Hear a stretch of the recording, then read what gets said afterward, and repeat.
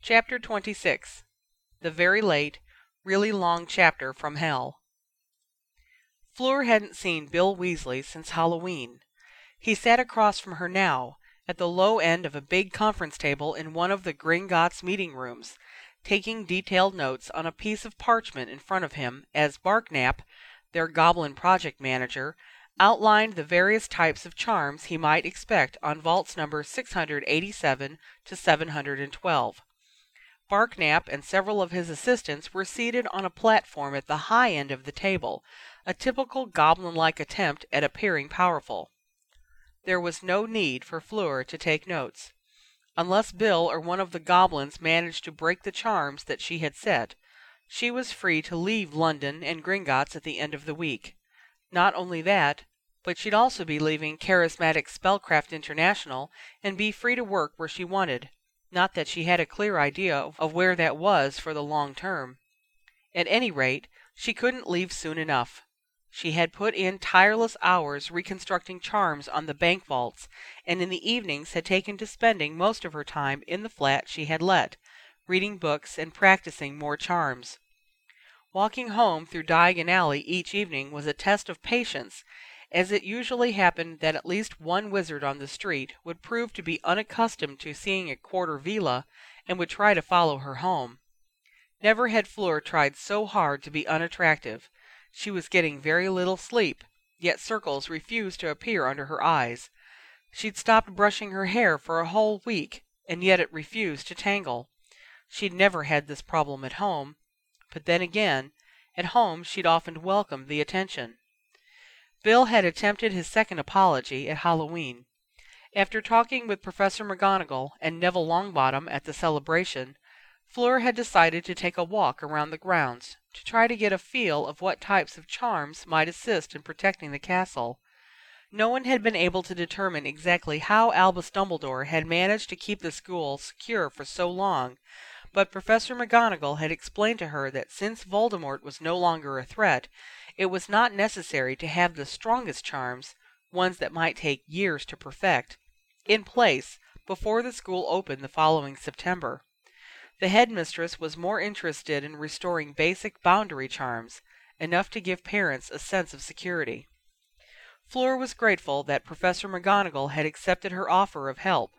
It had been a lucky guess that Hogwarts might be in need of assistance with charm reconstruction, and Fleur had sent a blind letter to the school in early October, searching for any opportunity to stay away from France. Her parents were upset that she wasn't returning home right away, although she promised to come back for Christmas. She just didn't want to go back yet. Too many things in Mont Saint Miriel reminded her of Gabrielle. Her parents were having a difficult time of it, but at least they had each other. Fleur was very much alone. "I'm sorry." Bill looked up from his notes and addressed Barknap. "Look, it might help me a bit if you tell me who some of the patrons are for these vaults. If I'm expected to think like a criminal, then I'll need to know what I'm supposed to be stealing, won't I?"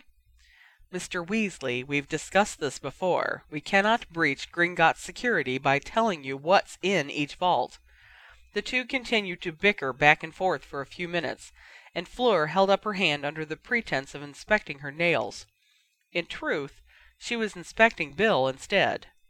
He wasn't handsome in a conventional sense. Not handsome like her tall, dark-haired father, or the Quidditch player who had accompanied her to the Yule Ball during the Triwizard Tournament. She could almost hear Clara, her schoolmate at Beauxbatons, sniffing something disdainful about the way his nose was a trifle too long, or how his build was a bit on the slender side. Of course, it didn't matter what Clara might have thought. Fleur had caught a glimpse of the Culprit transfer list while working at Azkaban, and had seen Clara's name on the list of prisoners. Bill was interesting looking. The arms that emerged past the rolled-up sleeves of his robes were very freckled, but his face, in comparison, was unblemished. The hair that was pulled back into that ponytail was thick and slightly wavy, and very, very red. Fleur often received envious stares and compliments on her own hair, which fell to her waist and shimmered as though enchanted, but somehow she liked Bill's better. "Miss Delacour, Miss Delacour!" Fleur put down her hand and stopped a blush before it could start. She might not look tired, but she felt exhausted.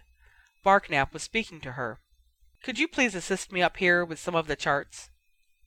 Rising from her seat, Fleur mounted the platform where the goblins were sitting, and, pulling out her wand, levitated the piece of parchment that Barknap had just unfurled so that Bill could read what it said.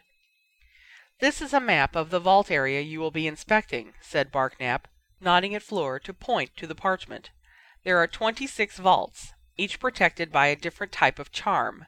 Some are low security, standard Gringotts spells for those who can't afford more custom enchantments, and some are highly complex. There are some that you would be expected to be able to enter with little effort. However, there is not much worth stealing in those vaults, so it is of little consequence." "I know," said Bill. "My family's vault is number 687. Fleur looked at him. He'd been writing as he spoke, and she couldn't see his face, but the tips of his ears were quite pink. She'd always assumed that since his father was the Minister of Magic, that his family must be quite well off. Barknap consulted his own notes. "That is the vault of the Minister of Magic. I assure you that special charms are in place there." Bill pushed his chair back from the table and walked up to the map. He squinted and leaned in close, so as to get a better look. Fleur took a step back, because as he neared, her heart had begun to race, just as it had done at Halloween. This only made her angry. Taking a deep breath, Fleur asked, "Do you have a problem with seeing, Mr. Weasley?" He looked at her and shrugged. "Sometimes." "Why are you not wearing glasses?" He didn't answer immediately, but after a moment muttered, "I used to, in school." He turned and walked back down to his seat. Barknap nodded, and Fleur also sat down. She was grateful, for she suddenly felt light-headed. Bill Weasley always seemed to have that effect on her, despite her attempts to fight it. On Halloween, she'd wandered down to the lake, feeling a need to see it again. It looked quite different from the way it had the day of the second task. Voldemort's attack on the school the year after the Triwizard Tournament had turned the banks of the Hogwarts Lake into a sort of muddy wasteland. Though she'd only seen its surface once during her time at Hogwarts, the absence of the giant squid seemed to fill the lake with an emptiness that was almost overwhelming. Now, a new mer community was forming at the far end, and Fleur had caught a hint of their shrill voices as they'd floated to the surface, looking for building materials. She'd shivered at the sound, but had still knelt down by the water, peering in, as though trying to see the bottom in the night. She wondered if any Grindylows had made their way into the lake. She hadn't thought that anything could be worse than thinking that Gabrielle might have died because of her own stupidity. But she'd been wrong. Nothing could fill the emptiness of not knowing what had become of her sister. Fleur gave her head a hard, quick shake. She wouldn't cry. She'd done enough of that already. She was strong and capable and sure of herself. She'd just decided to ask Professor McGonagall if she could start spending her off hours from Gringotts researching water charms in the Hogwarts library, when she'd heard footsteps behind her. "Fleur? Oui? Yes? Who is it?" she'd asked, though she'd already recognized the voice.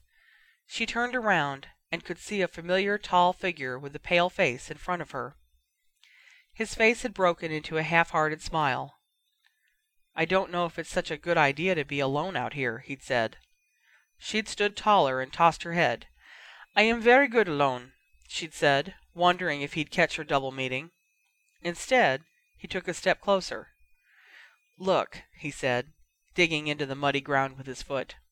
"I know you're upset with me. I'm sorry that he seemed to be grasping for words, accused you." "I am not upset with you, Monsieur Weasley. I do not think of you," she had replied, holding her chin up high. He looked upset, and she was glad. At least he had believed her lie. He was silent for a moment, and then said, "I haven't seen you around Gringotts much." "No. There has been quite a lot of work, and you are not the only curse-breaker employed here." She'd known he wasn't talking about work, but she refused to show any inclination. It seemed to irritate him. "I meant, I haven't seen you in general, except for that time in Madame Malkin's with my brother." His eyes had narrowed. "He's got a girlfriend, by the way." This had made Fleur laugh until she was almost hysterical.